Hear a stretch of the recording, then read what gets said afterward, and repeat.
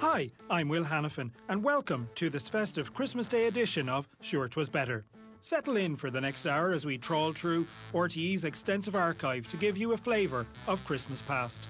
In the entertaining company of my uber Christmassy panel of Pauline McGlynn, Jules Call and Emer McLysaght, who have to figure out if it was better or if it was worse back then.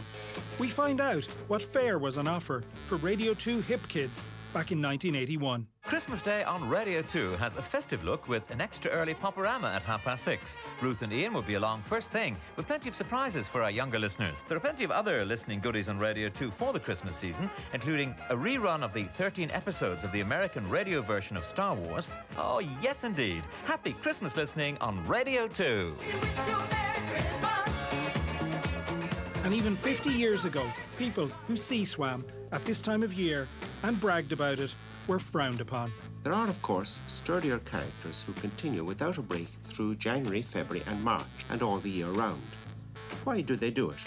Well, some of them, I suspect, are men who have otherwise failed to distinguish themselves, and they think to win admiration in their offices by throwing out in midwinter an occasional remark like, "There was quite a nip in the water this morning," not realising that their listeners regard them as bores rather than as heroes. When it came to Christmas presents back in the old days, I didn't know Santa was prone to giving out single cigarettes on his travels. You could get a cornet for 12 rainbow toffees, a gobstopper, Peggy's leg, 2 Milroy's nutty favours, a fizz bag, a lucky dip, and an electric bell. That's a licorice thing with sweet in it, you know. Lucky lumps.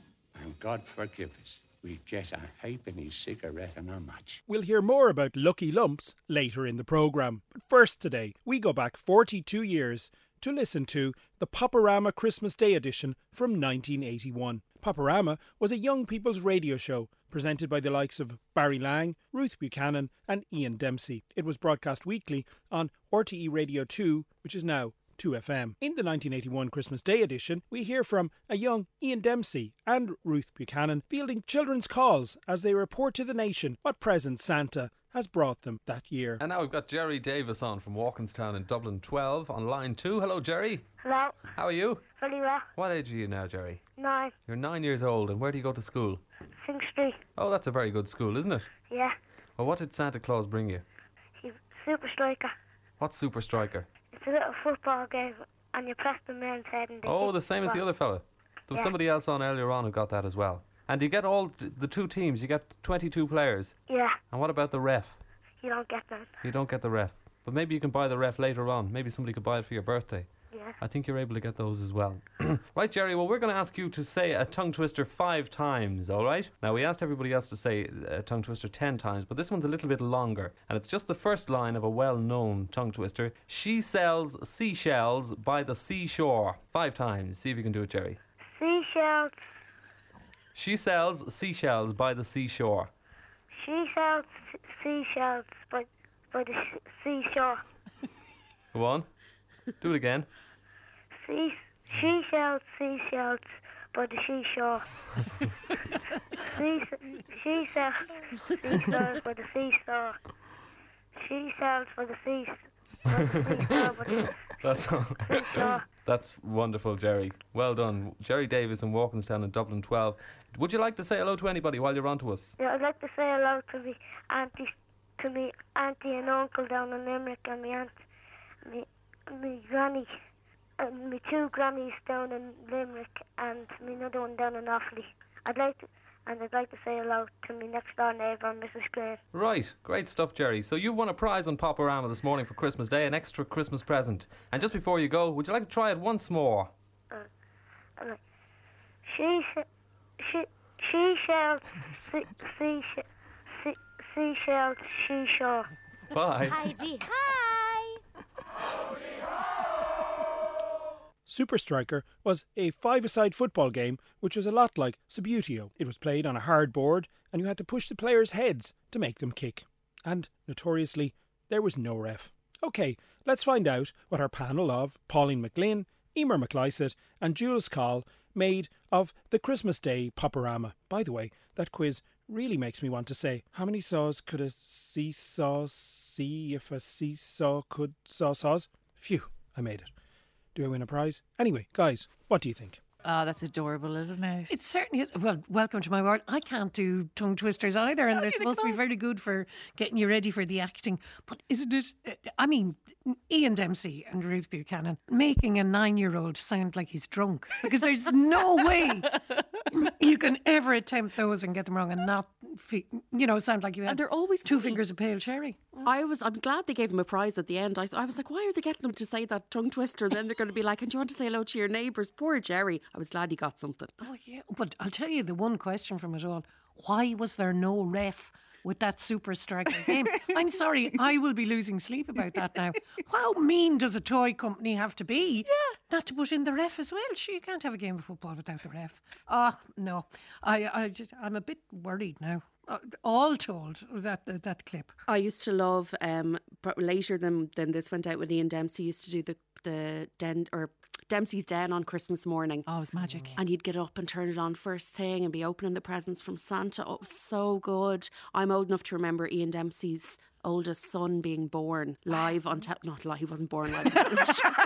Not even live on radio, was he born? But I think Ian Dempsey was presenting Dempsey's Den and he disappeared mid-show. And then the next day he was like, oh, my wife had a baby. I've subsequently met that young man. He's, fully grown adult. I feel ancient. Wow, that is amazing. This next clip is from a programme entitled Christmas Miscellany, which was first broadcast on Christmas Day in 1968. Here, the speaker casts a cold eye on the bragging of sea swimmers. And this was long before the era of dry robes and the Wim Hof method. Back in those days, the 40-foot swimming spot was controversial as it was male only and was subject to frequent protests by feminist organisations. For example, the following year, in 1969, a group of women called the Dublin City Women's Invasionary Force held a demo about the prohibition on women at the swimming point in Dublin's Sandy Cove. But let's hear now from our anti-sea swimmer. These mornings when a wintry blast nearly takes the nose off you the moment you emerge from your hall door, there are still blithe characters making their way with their towels over their arms to the 40-foot and other swimming places for their before-breakfast plunge. I did it myself until mid-October, but then the autumn of 1968 was a very mild one. The mornings have become far too raw for me now. Why do these others continue until Christmas Day and then take it up again on the 17th of March? For that's the usual 40-foot practice. There are, of course, sturdier characters who continue without a break through January, February and March and all the year round. Why do they do it? Well, some of them, I suspect, are men who have otherwise failed to distinguish themselves, and they think to win admiration in their offices by throwing out in midwinter an occasional remark like, "There was quite a nip in the water this morning," not realising that their listeners regard them as bores rather than as heroes. I suppose these are a minority. Most swimmers just like it, and they experience a great sense of well-being as they towel themselves on dry land again. Let's see what Pauline, Jules and Emer think of all that. This is gas to think that the whole debate was going on even back then. Well, I don't know. It's very sour grapes, this one, isn't it? It's a little bit, Yes. yeah. He couldn't go past October because the weather got a bit wintry. And Blythe characters, are boasting that they did get into the sea. Why is that so wrong? He's almost the worst of two worlds because he is a sea swimmer himself. And he went to great pains to tell us he was, but then he also dislikes other sea swimmers who are better than him at him. Hardier types, yeah. Hardier but Blythe characters. I mean, that is amazing. It's isn't it? Because the coldest time is actually March. So the whole Christmas swim thing, it's not actually that big a difference between October and getting in. But you lose. I am one of these Blythe characters swimming bores. And I live in Dunleary and I'll be there on Christmas Day with my Santa hat on. Good. Getting into the sea for the thrill of it. But it's not actually that cold, so I don't know what he's giving out about. I kind of love it because you can also tell that he put some thought into this. That was written down before him. Yeah. That little piece that he read out. So he took some time to choose his adjectives and his slagging off. I'm trying to imagine him. This was 1968, so there wasn't a dry robe to be seen. How would he be coping? I hope he had one of those ones, the toweling ones that had a little bit of elastic that your mother would make you around the neck, and you got changed under that, And I hope he had one of those that was quite And he'd be hating himself for it because he'd be like, I'm not tough enough to go without one of these. Did you know that the 1966 census showed that only 823 women worked in Ireland as executives and managers, and that only 1/4 of the workforce was female. Let's listen now to an item about getting more women involved in management, with engineering professor Michael Fogarty speaking about a whole new world that was opening up back in 1969. In a paper presented on Monday night to the Institution of Civil Engineers of Ireland, Professor Michael Fogarty spoke about women in top jobs. Professor Fogarty, do you believe there's a need for women in management in Ireland? I do. There's a big increase going on anyway in the number of women, particularly in industrial jobs. And from the point of view of national economic planning, we need all the brains we can get at the top, and after all, women have got half of them. I should say there's a pretty big demand coming from women themselves anyway, because you're getting more and more women with good professional and educational qualifications. And one of the things you find all over the world is once you give women this sort of qualification, then they're going to insist on using it. Do you think that women have the ability to manage? I do. It's a bit difficult to test, because of course women haven't had all that opportunity. But the thing that's really convinced me is looking at a lot of cases where you get, say, the family firm, and it may be the husband dies or the father dies and the wife or the daughter takes over. And you find again and again, I found this not only for Britain, which I've been examining, but for Germany as well, that the woman does just as well as a man would have done in the same circumstances. They come in exactly on the same basis, they're just pitchforked into the job, and you find that the woman comes out just as well. Why do you think there's this inbuilt prejudice against women in Ireland in top jobs or in management? I don't know that this is special to Ireland. There is a prejudice pretty well everywhere. I've even found it in East European countries where they've been trying for years now to break it down, and certainly in principle they don't have any. But I think it's not just a question of prejudice, it's also a question of adjusting the habits of the way you recruit people and train people and promote people to meet the rather different conditions of women. I'm thinking particularly of the problem of married women, because once you start talking about women in top jobs, you mean older women, and most of them are married. And the married women are always likely to be taking a break when they have small children. And again, this is something I found in Britain, that the bright young British university women graduates are quite determined that they'll have their careers all right, but they're not going to neglect their children in the process. And one thing they insist on is that they're going to be out of work, or at least only doing perhaps a part-time job or work at home, while they've got children under 3. Well, that of course means that they'll be coming up for promotion later in life than the men would have done. It means that they're out for a bit, they may need help to get back in, to retrain and so on. And this is all very worthwhile from the point of view of employers, but it's just something that employers have not been used to doing. The line of questioning there was worrying me at the start. Yeah. Is there need for women in management? Do they have the ability to manage? And then it turns out women wanting it all, even then. What? A career and a family. Although he was fair about it. He was, in fairness. And it didn't stop there. And I think the general feeling has been that for that sort of age, that's the children under, say, 2.5 or 3, really home is the best place. Though home, of course, doesn't necessarily mean exclusively the mother. And one of the things that is coming out in the social research is that fathers have something to do on this too. And I think grandmothers, you see this here a lot. You know, yes. Mother possibly has a part-time job, and grandmother. Well, this is something child. to watch on town planning particularly. I mean, do you break the Yes. family up, or do you really respect the value of the community and keep them together? Yes. The wonder in his voice as he's like, do you know fathers have something to do in this as well? Yeah, it's wonderful. You know, in the earlier when he said that women have got half the brains, I was really kind of worried that he was going to be slagging off the whole women in management thing. Yeah, but he meant like of all the brains, if there's half men and half women, it's grand.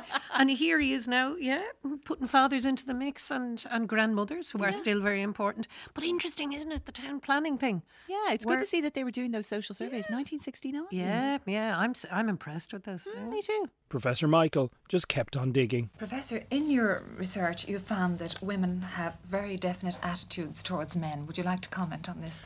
Well, one of the most revealing things about this particular project has been I've been reading a whole lot of comments and getting a lot of comments by women on how they see men. And, I don't really like the picture of myself that comes out. I mean, there I am. I spend my time in the pub. I do half the business of the office there. When I get back home again, the girls in the office are there for my personal use, as you might say. And it does leave me sort of feeling that if we men have got some of the women as wrong as some of the women have obviously got some of us men, then maybe those women have really got a problem after all. Professor Fogarty, Joan O'Connell, thank you both very much. Thank you. Women there for my personal use. I know. I think that was just a poor choice of words, because I think he seems pretty fair all around, doesn't he? But interesting that he would say, I do half my work in the office and half in the pub. Yeah. Well, happy days. He sounded like a man who's gone back to the office after having this revelation and looked around at the women and gone, what do they think of me? Yes. Never given it a moment's thought before. Yeah, the patriarchy. Worried. Oh.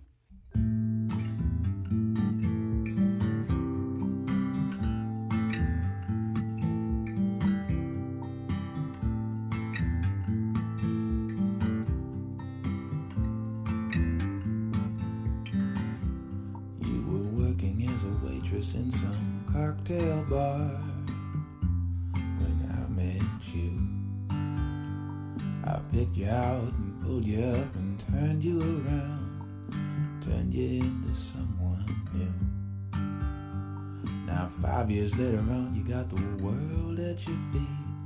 Success has been so easy on you, but don't forget that I'm the one who put you where you are now. I can put you back down too. Don't you want me? You know I don't believe you when you say that you don't need me. Don't you want me? You know I can't believe it when you say that you won't see me. Now I'll wait to find you have changed your mind. You better change it back or we will both be sorry. Don't you want me, baby?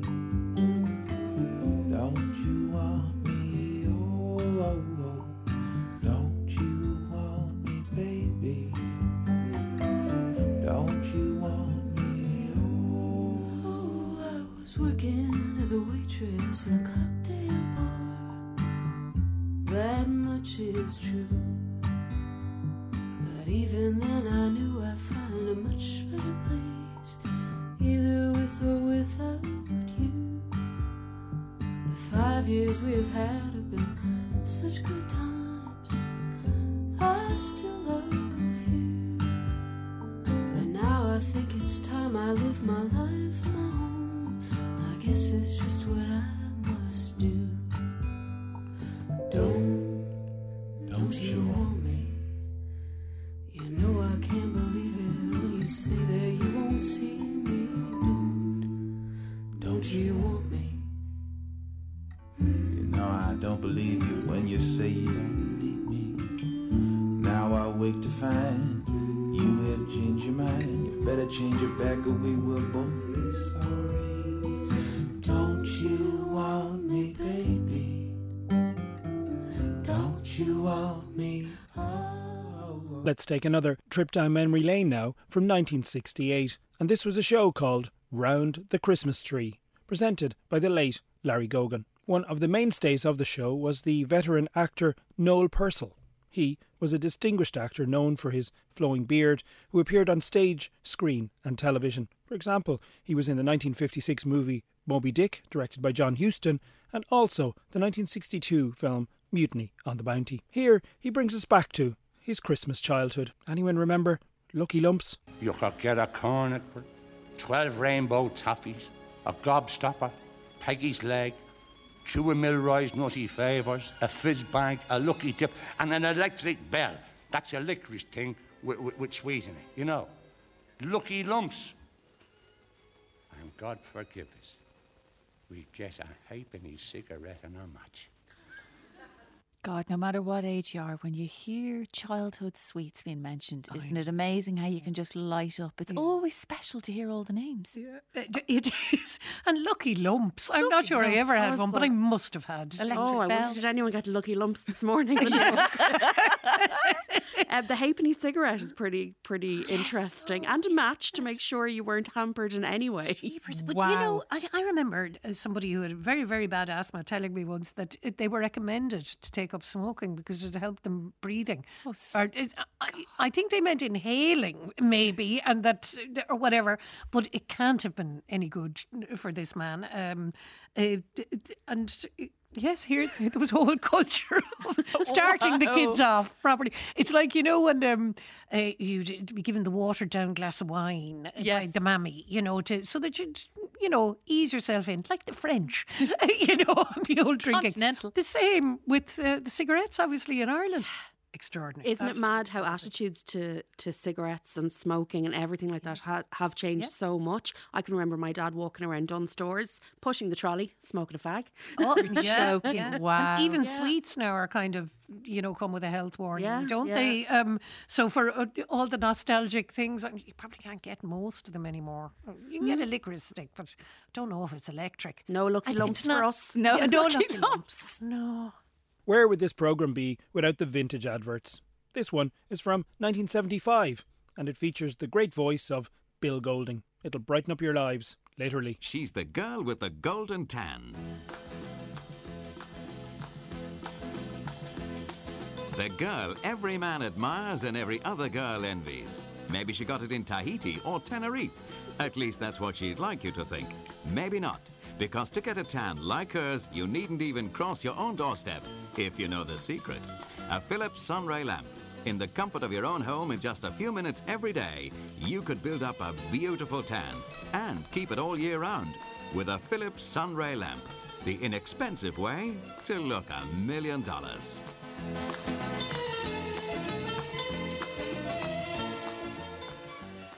Right, Pauline, Jules and Deemer, do your worst. Sorry, how powerful was that bulb? My imagination is in overdrive here. I don't know whether it's right for me to say this, but that ad has made me very happy. Well, his voice would sell me anything. Yeah. Anything. I'll take it. Whatever it is. I like when he said, did she get it in Tahiti? To look $1 million. Yeah. Oh, wow. Do you think now this was like a lamp, like a desk lamp, or was it a full stand-up sunbed? Yeah. I wonder it was one of those ones you opened up in front of your face and it lit up and gave you a tan. Fried you, probably. But I mean, if it was claiming to tan you, it must have been extremely powerful. Yes, it can't have been just a lamp. very powerful bulb. Yeah, it must have had some rays in there. Yeah. This is before all the goggles, and obviously we learned all about sunbeds. So yeah. Well, I mean, you can still walk in get a sunbed today, incredibly. Yeah. But 1975, for some reason, I feel like these were still around in my childhood. Like somewhere in the back of my mind, I'm like, did somebody's mother have one of these in the house? The spare room? Yeah. And also, like, if it was just a lamp, and we're not talking a bed here, would you have to have had different sessions? You know, for like different areas. Areas like presumably start with the face. You know, then put the bit of makeup on the neck while you were trying to get the neck hard. You'd be like, not the dinner while doing the right leg. Yeah. You know, not now, darling. I'm just doing my forearm. So many questions. Yeah. It probably blew every fuse on the street. Yeah, you couldn't have it and the toaster on at the same time. No. And in fact, our neighbours, the Rays, 2 doors up, we used to have an electric mix that you had to warn them you were going to use because it would blow everything. You're kidding? On the street. Yeah, it's only one house could have electricity when you were using it. I'm wondering if the sunray lamp was such a thing, possibly. A similar thing. Yeah, it'd be worth it though because you'd be a golden millionaire goddess, $1 million goddess.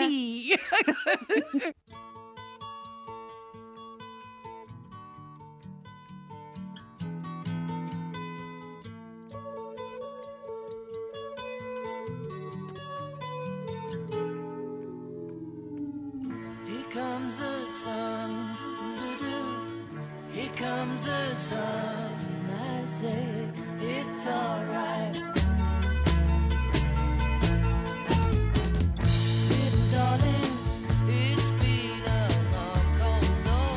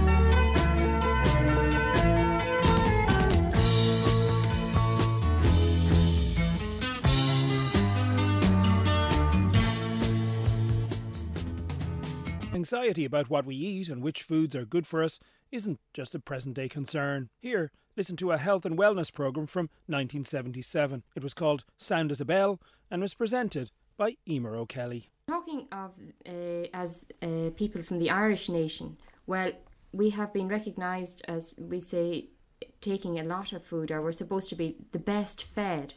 But in actual fact, it's not really that we're the best fed, it is that we have the highest calorie intake, which is quite a different thing. And I think the Irish as a nation do have a very high intake of calories, which come mainly from carbohydrate foods. These are the sugary foods. They eat a lot of sweets and chocolates and cakes. They take a lot of alcohol as well. We have a lot of our money, in fact, is spent on alcohol. And alcohol is a very poor nutritional value. And again, it is very high in calories. So I think the Irish people generally, they take too much carbohydrate. Perhaps they also take too much of the animal fats, like these are the cream and the butter and the margarine. And they also take a lot of alcohol. In other words, cut down on the booze and cut down on too much fatty food and stop eating chocolates between meals and you'll probably do all right. Is that the general idea? Yes, I would think so. Right, thank you very much indeed, Mary Maloney. Well, I think this is one occasion on which we could justifiably use the phrase that we've heard an awful lot, and we've had a lot of food for thought. So until next week, sound as a bell. This is Emer O'Kelly saying goodbye and good health. Now it's time for our Sure 'Twas Better panel of Pauline, Jules and Emer one more time. What did you make of all that? Was there food for thought? No, it's 40 years later and we still hear the same things. I Isn't it know. mad? Look at what is life without butter and booze? I'm sorry. Sometimes they're like, butter's good for you, butter's bad for you. No, butter's good for you, eat more, but no, it's bad for you again. I mean, they were giving children cigarettes in their stockings. I know, it's 69, oh my God. Oh, yeah. Well, I'm just glad that the potato didn't get a slagging off because I'm tired of it being, slated as being not bad on for the you. Irish national airwaves. You couldn't slag No, off a potato. I'm sorry. And if that's me just playing to a cliche, I don't care. Potatoes with butter and indeed some hooch. What could be better? That's fine. That's my desert island You're going to have meal. your Bailey's potatoes today, Polly. It's Christmas. Here's another gem from the archives and a trip down memory lane from 1969 with a contributor who has quite a lot to say about hitchhiking. At that time, there were only 348,000 licensed private vehicles in Ireland. Contrast that with 2023, where there are over 2.9 million licensed cars. So a lot of people didn't have cars and resorted to hitchhiking to get from A to B, with mixed results. Have a listen. Some weeks ago, in Dear Sir or Madam, a young hitchhiker's letter was read out. Dear Sir or Madam is the radio programme which may be heard on Saturday evening, in which listeners air their grievances. Now, this particular listener was rather angry because she set out from Dublin to Achill, and it took her 6 hours to get there, relying on other people's cars. Not bad going, I thought to myself. There's many the one who'd be content to do it in that time in her own car. She was, she told us, an attractive girl, yet some of the male species in their cars didn't bother to pick her up. Well, well, so that's what hitchhikers think of us. If we give them a lift, we're only doing what is expected of us. Let me say what I think might have been in the mind of some of the motorists who passed. In the brave days of old, when I first owned a car, I gave a lift to anyone I could. However, I gradually became, if not disillusioned, well far from illusioned with the ways of the hitchhiker. They are abominably mean. I've had them in my car smoking cigarettes and not offering me one, and as it happens, I don't smoke. I gave 2 university students a lift from Dublin to Killarney one day, almost 200 miles. They passed the time telling me about their parents' 6-cabin cruiser and swimming pool, yet didn't buy a threepenny ice cream for a youngster I had in the car. A nod gesture of appreciation would be welcome.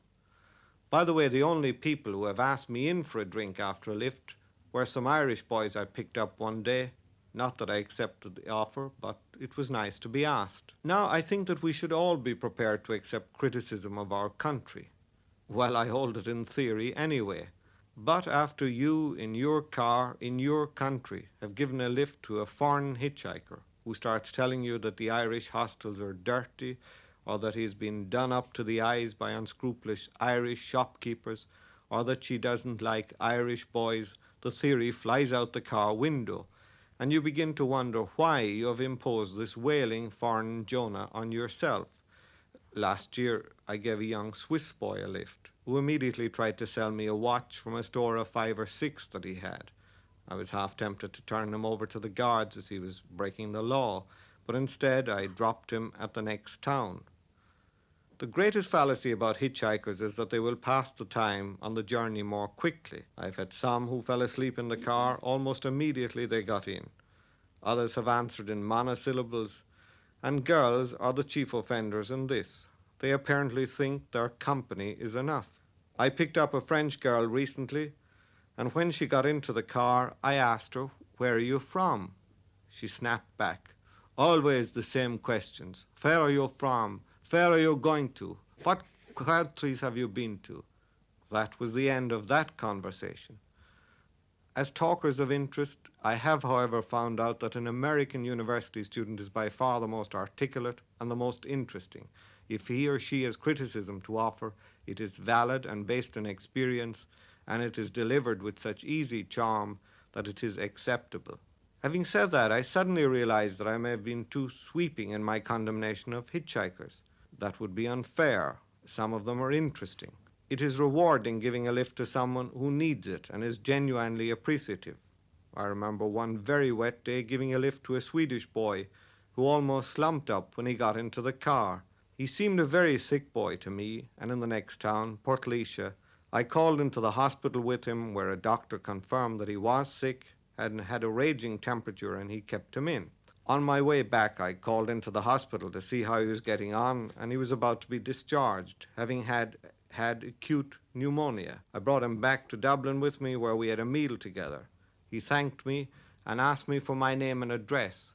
Within a fortnight, I had a letter from his parents enclosing a gift of crystal glass.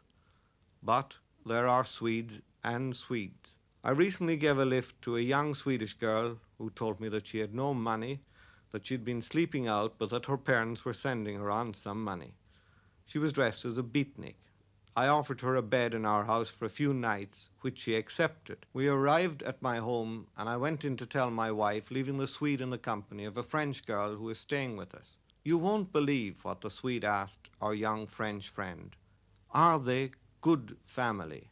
The next time I offer one a lift, I think I'll first ask them if they can accept one from someone whose name isn't in the Almanach de Gotha. Oh, it's such a mixture of altruism and generosity in one way, and then, raging that somebody would be checking that they hadn't accepted a lift. Yeah. Like, he had such a range of punters that he picked up the potluck. Well, that's what I'm wondering. Was he just driving around picking people up? Yeah, and if he was so resentful, why did he just not drive past if he had so many bad experiences? Maybe, this is from 1969, and I would assume, I've been going by this, it was very much part of the culture to be picking up hitchhikers. But I mean, he was just really looking for the perfect one that wasn't abominably mean. Yes, I wonder, as you've said it now I feel we have a novel in us about travelling salesmen perhaps around Ireland. If somebody isn't up to chatting to him, or they are kind of protecting themselves, or won't answer his questions like, "Where are you from?" then maybe he deals with them. Maybe. I also enjoyed his extremely German French accent. Oh, that was fantastic. Well, obviously it's very accurate because he's had them all in the car, Yeah. Oh, yeah. It's made me think, like, when's the last time you saw a hitchhiker? Yeah, I know. Have you ever done it? I did it, definitely. Did you? As a teenager, I grew up in the countryside. Not a huge amount, but I mean, it was means to an end. You just had no choice sometimes. Yeah. Well, I remember getting a lift back from Lucan, which I was regarded as the countryside, when I was a student in Trinity. But I had a friend with me and everything. We were very grateful of that lift, because there were no buses and we had no money anyway. I remember driving down to, I think it was Carlow, with my dad, and we were picking up one of my brothers to bring him home for Christmas. My dad picked up 2 hitchhikers, and they had as many bags. And I remember being squashed into the back of the car with all these rucksacks. Yeah. But yeah, it was, I mean, I don't think you'd see much of it these days. No. And I think with motorways and everything, you can't be on the motorway. Also, anyway. 6 hours Dublin to Achill in 1969. That does not sound bad. Yeah, that's good going. Yeah. Really. But he seems to have driven all around the country. And isn't it interesting that the Americans, he found them, because they get slagged off as being a bit vacuous, or But whatever. They do love the chat. Yeah, and he found them very intelligent and informative. I think only the students, though, and only the educated ones. I think that see. was his. Yes, his I thing. hear you. I think maybe they were the only ones willing to talk to him, so he, gleaned the most from them. The rest of them were like, oh, jeez. And also, now this is just a detail for the novel. He had a small child in the car with him at one stage. Yeah. Perfect cover. Yeah. Perfect cover. Just saying. Here are some more tips about hitchhiking from a TV programme called Borderline, which was broadcast in April 1987. The reporters are Magella Nolan and Ronan Johnson. Borderline was a Saturday morning teenage programme that covered areas like music and fashion. Let's see how our 1980s hitchhikers were getting on. Where are you heading? Carlow.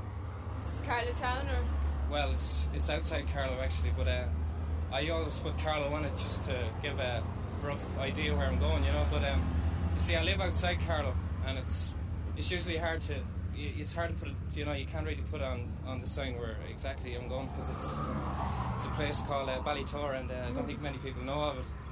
Do you find the sign helps? It does, yeah, an awful lot, yeah. Do you find the weather makes a difference? If it's raining, do you get a lift quicker? No difference. I hitched last Friday and it was lashing and took me ages, and it was a great day today and I got a lift immediately. Whereabouts are you going to? Cullen, County Loud. How far away is that? 25 mile about. Do you do that all the time? About 2 or 3 times a week. And did you ever any problems getting a lift? Well, it can be. Last week there was very hard to get home. Got caught in the rain and I was at 2 hours hitching. How long have you been hitching here? About an hour now. And obviously no luck. Do you usually have to wait this long? No, usually about quarter of an hour to be most.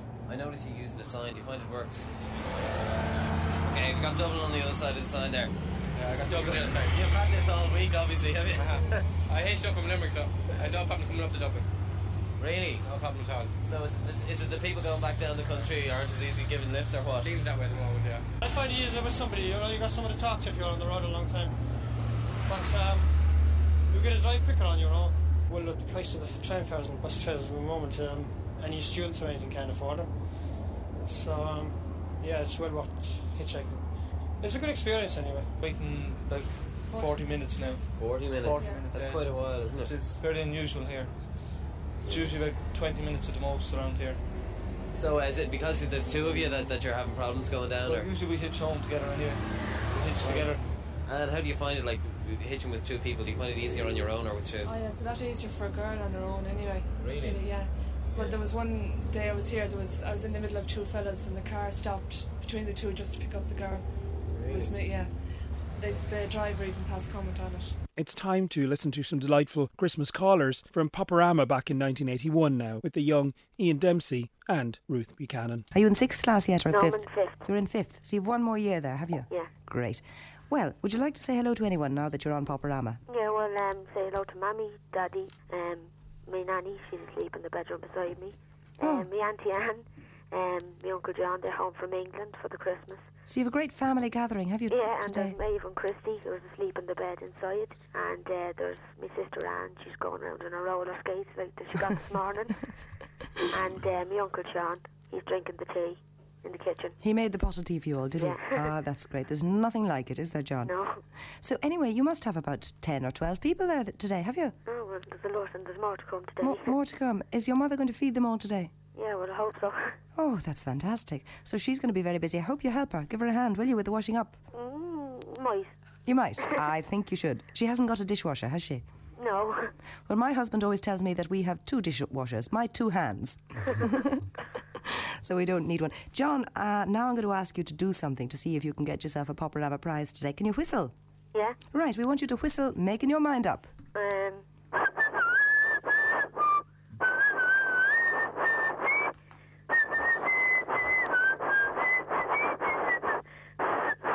Oh, my whistle's gone. Your whistle's gone. Yeah.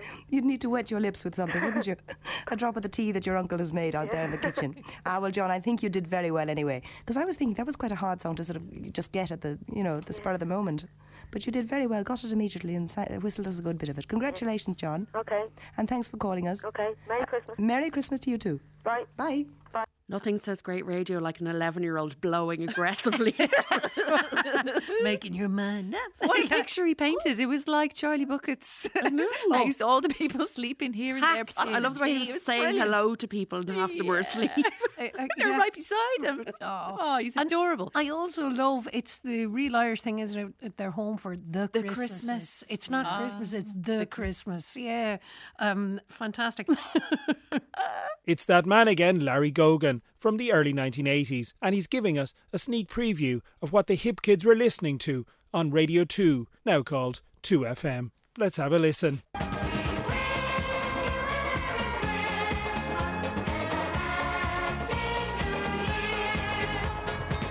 Christmas Day on Radio 2 has a festive look with an extra early Poporama at 6:30. Ruth and Ian will be along first thing with plenty of surprises for our younger listeners. Quizzes, requests, phone calls and the Christmas Day birthday book. They'll be followed at 9:05 by the Paul Clark Christmas Show, and among the people who will be dropping in for a chat with Paul are Frank Kelly and the Fury Brothers. Yours truly, Larry Gogan, will be here between 11:30 and 2, followed by 3 hours of Jim O'Neill, Thing and Glum in Jim's Christmas Pud Special. There's a bumper 2-hour slice of Rock Steady at 5 o'clock with Jerry Ryan, then a documentary about the Bothy Band, and I'll be around again at 8 o'clock to host the All Winners European Pop Jury when 2,000 panellists from 6 European countries will be voting the top European pop disc of 1981. Keep It Country with Pascal Mooney in the Saddle is at 9, Barry Lang's American Music Show is at 10, and we close down with a special rock show when Dave Fanny will be playing the year's best rock tracks chosen by the show's listeners. There are plenty of other listening goodies on Radio 2 for the Christmas season, including a rerun of the 13 episodes of the American radio version of Star Wars, a documentary about musician Sonny Condell, a 4-part history of film music called Celluloid Pop, and a special guest suite with Randy Crawford, as well as all your regular favourites. Oh, yes indeed. Happy Christmas listening on Radio 2.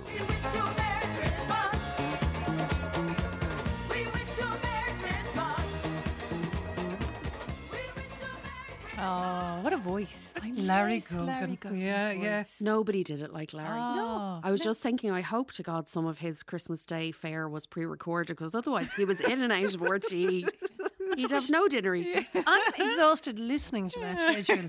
And he must have been exhausted doing that long promo for it. Great radio. The Star Wars thing, what was that? All 73 million episodes of what? In a radio play In or a radio something? What? Yeah, a first for me. Can I give mention, though, to Frank Kelly was going to be on talking, right? And as we were talking about sea swimming earlier, he was a 40-footer swimmer, I should say.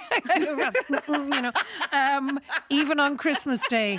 So just for the he was one of the Blythe characters that were being given out about earlier on in the show. Yeah, there you are. It's time to take a trip back now to the glory days of aviation and a behind-the-scenes documentary at Shannon Airport in the 1950s. There was plenty to declare. The pilots were not the only ones who had to go through a pre-flight procedures, so had the hostesses. And here now were 3 small segments which contain, first of all, the check by the hostess, a check for drinks, and finally visitors to the Shannon duty-free shop. 1 ACO pad? Yes. 14 magazine covers? Yes. 48 glasses? Yes. 60 pink cups? Yes, 60 trays? Yes. 1 glass jug? All right. 2 sugar bowls? Yes. 4 serving trays? Yes. Now the documentation. 60 Irish landing cards? Yes. 60 French landing cards? Yes. 60 British landing cards? Yes. The Department of Agriculture notices. There should be 2 of those. Yes. That's right. Soup? Yes. Serviettes? Yes. Timetables? Timetables? Yes. Yes, there are some. Cotton wool? Yes. Not to be occupied notices? Yes. Torches, number 1. Wait till I see if they're all right. And number 4? Yes. Both working? Both working, yes. Good. A Viscount glass container? Yes. Oh, I think that's the lot. 31 bottles Irish. Yes, correct. 44 bottles of Scotch whiskey. Correct. 40 bottles of gin. Yes. 28 bottles of brandy. Correct. 7 bottles of sherry. Yes. 12 cans of Guinness. Correct. 1,100 cigarettes. Yes. Bar forms in order? Yeah. Ball forms in order. 5 ball forms. Okay. 6 packets of sweets, barley sugar. What is the use of those watch with a little tire around it? Well, it's a keyring for your car. Oh, it's very good. You can also have it as a watch for your desk when you take your keys. Oh, and you even have a calendar on it. Yes. It's beautiful. And is it shock-proof with those? Yes, yes. It's very convenient. So if somebody steals your car, you still have the watch. I'd like to see what you have in the way of something good as far as a cashmere sweater goes. Well, this is a very nice, it's a Scotch cashmere drumland rig. It's very nice, fully fashioned. $21. I also have this style, V-neckline. It's $18. It's also 100%. And this is the V-neck, and the other is the straight, the round collar. Very interesting. That's very good quality. Yes, I noticed 100%. also it's full fashion. Yes, it's fully fashioned, and it's 100% Scotch. Yes. What else do we have in the style of? There's something like this. It has the boat-shaped neckline, and full sleeves, long sleeves. It's very effective on. Oh yes.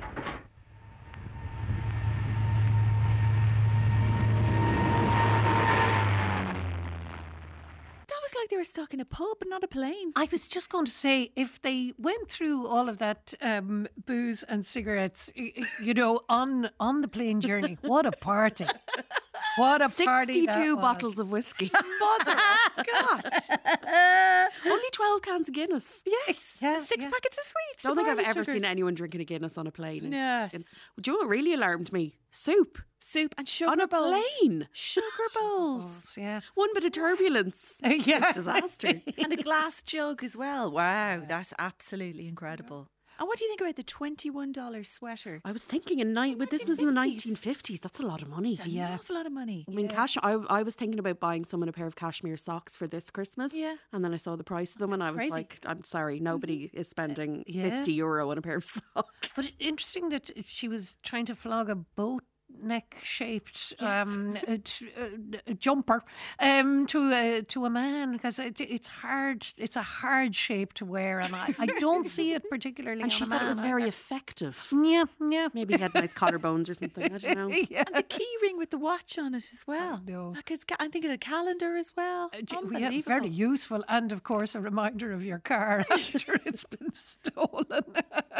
Flying was a just whole amazing. different experience, wasn't it? Honestly, even their voices were quite glamorous, weren't they? So, I hearken back to those times. Was that when you wore your Sunday best on the plane? Wasn't that those days? You got really dressed up. Drinking and your smoked whiskey, on the plane. eating your soup, smoking your cigarettes. Yeah, it was like glamour. Yeah. Oh.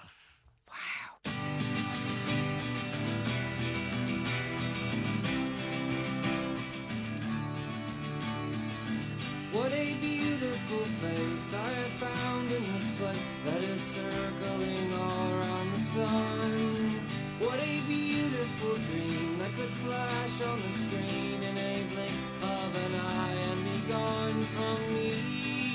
Soft and sweet, let me hold it close and keep it here with me.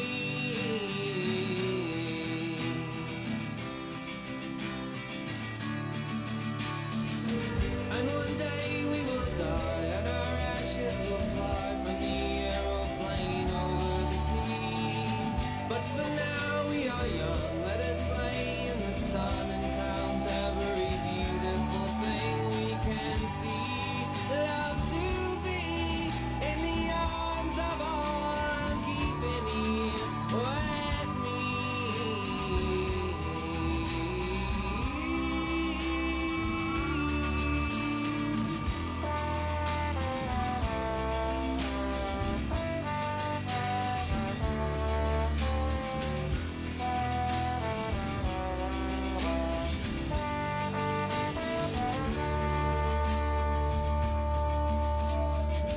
What a curious life we have found here tonight. There is music that sounds from the street. There are lights in the clouds and its ghost all around. Hear a voice as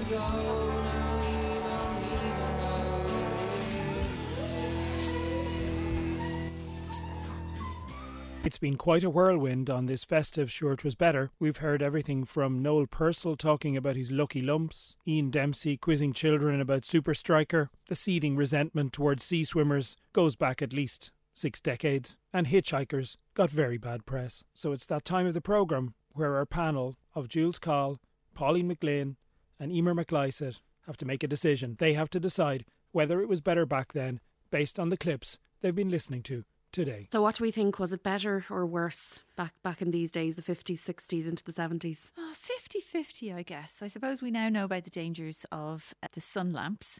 Yeah. Flying is a whole different experience. Imagine getting off the plane in the smell of cigarettes. Yeah, but also there is the glamour of being on the plane. And I do miss that. Yeah. I have to say, I am 100% it was better then. Yeah. I wouldn't be a 50-50 at all, Jules. I don't think there was a single thing in there that I didn't love hearing and wanted to experience. Even Professor Michael Fogarty was saying, yes, the women should be allowed to work and be made, And I could have had a penny cigarette earlier today if I was living back then.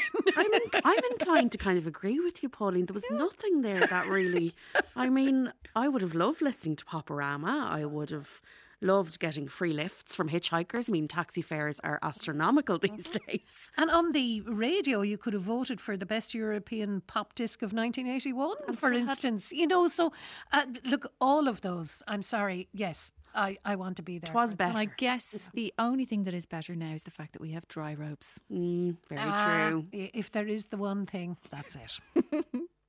Thanks so much to my festive panel of Pauline, Jules and Emer. Join me again for Sure 'Twas Better on New Year's Eve when we figure out if it was better or if it was worse back then during the festive season. It was certainly worse for the Wren. Christmas Day, a quiet day at home with memories and stories and family reunion. St. Stephen's Day, a day of sport and frolic, hunting the fox and going out with the Wren boys. Ran, the king of all birds, St. Stephen's Day was cutting the furs. Although he was little, his honour was great. Jump up, my lads, and give us a trade. As I went out to kill and all, I met a Wren upon the wall. Up at me wattle and knocked him down and brought him into Carrick Town. See you on New Year's Eve. That was Sure 'Twas Better, which was devised and produced by Will Hanafin, and there'll be another festive edition on New Year's Eve. Christmas on RTE Radio 1. Dear Santa, I hope you are well. For Christmas I would like a selection box, a doll's clothes, surprises in boxes, I forgot that one, surprises in boxes, telephone set, and a big teddy bear. And I think that was all. And the rest of them in the boxes will be surprises. What are surprises in boxes? The things that you don't know what they are. Oh, I used to never get them. I used to get a few, but I never had them in boxes. I said and boxes. I should have said in boxes. And will he bring you what you asked for, do you think? I think he will. I don't know exactly. He might or I mightn't. Well, some Christmases I get what I want, and some Christmases I don't. I'm not disappointed. I'm glad to get any. It's better to get any than none. Yeah, just so. Sometimes you get dresses of Santa and shoes and dancing fun things. I think he'll bring something anyway. How does he know to bring the stuff, do you think? I don't know. Exactly, I don't know. Maybe he's listening, I don't know. He might be listening, he might have a radio. Special kind of radio, I'm not sure. And what about the reindeer? Do you think he still uses them? No, I think he does. Well, he can't get any other way, but I don't think he comes down the chimney. Can you see the fire might be on? And he can't come in through our chimney, our thing. Well, see, we get a big pillowcase, maybe he comes in, he has those keys that open anything. I think Ken Cabin's one of them great doors has. He might have one of those and he might get in that place, and then when I get them I had it in a big pillowcase. And I got lots of things, hang her to the end of the thing or put her at the bed. He was a big thing. When I was down the north, me and Viv were sleeping together and we woke up in the morning and the big pillowcase was there and we emptied them all out and I got such a great surprise. I thought it was great. And that's the time I got Moya, that all going to the house right here. That's the time I got her. The last one, I think. I think it was the last one. No, it wasn't the last one, but it was before the last one. That was the time I got her. Oh, I thought it was just great. A peek back into the archives there with a special report from Newsbeat from 1967, where a young girl was chatting with reporter Frank Hall.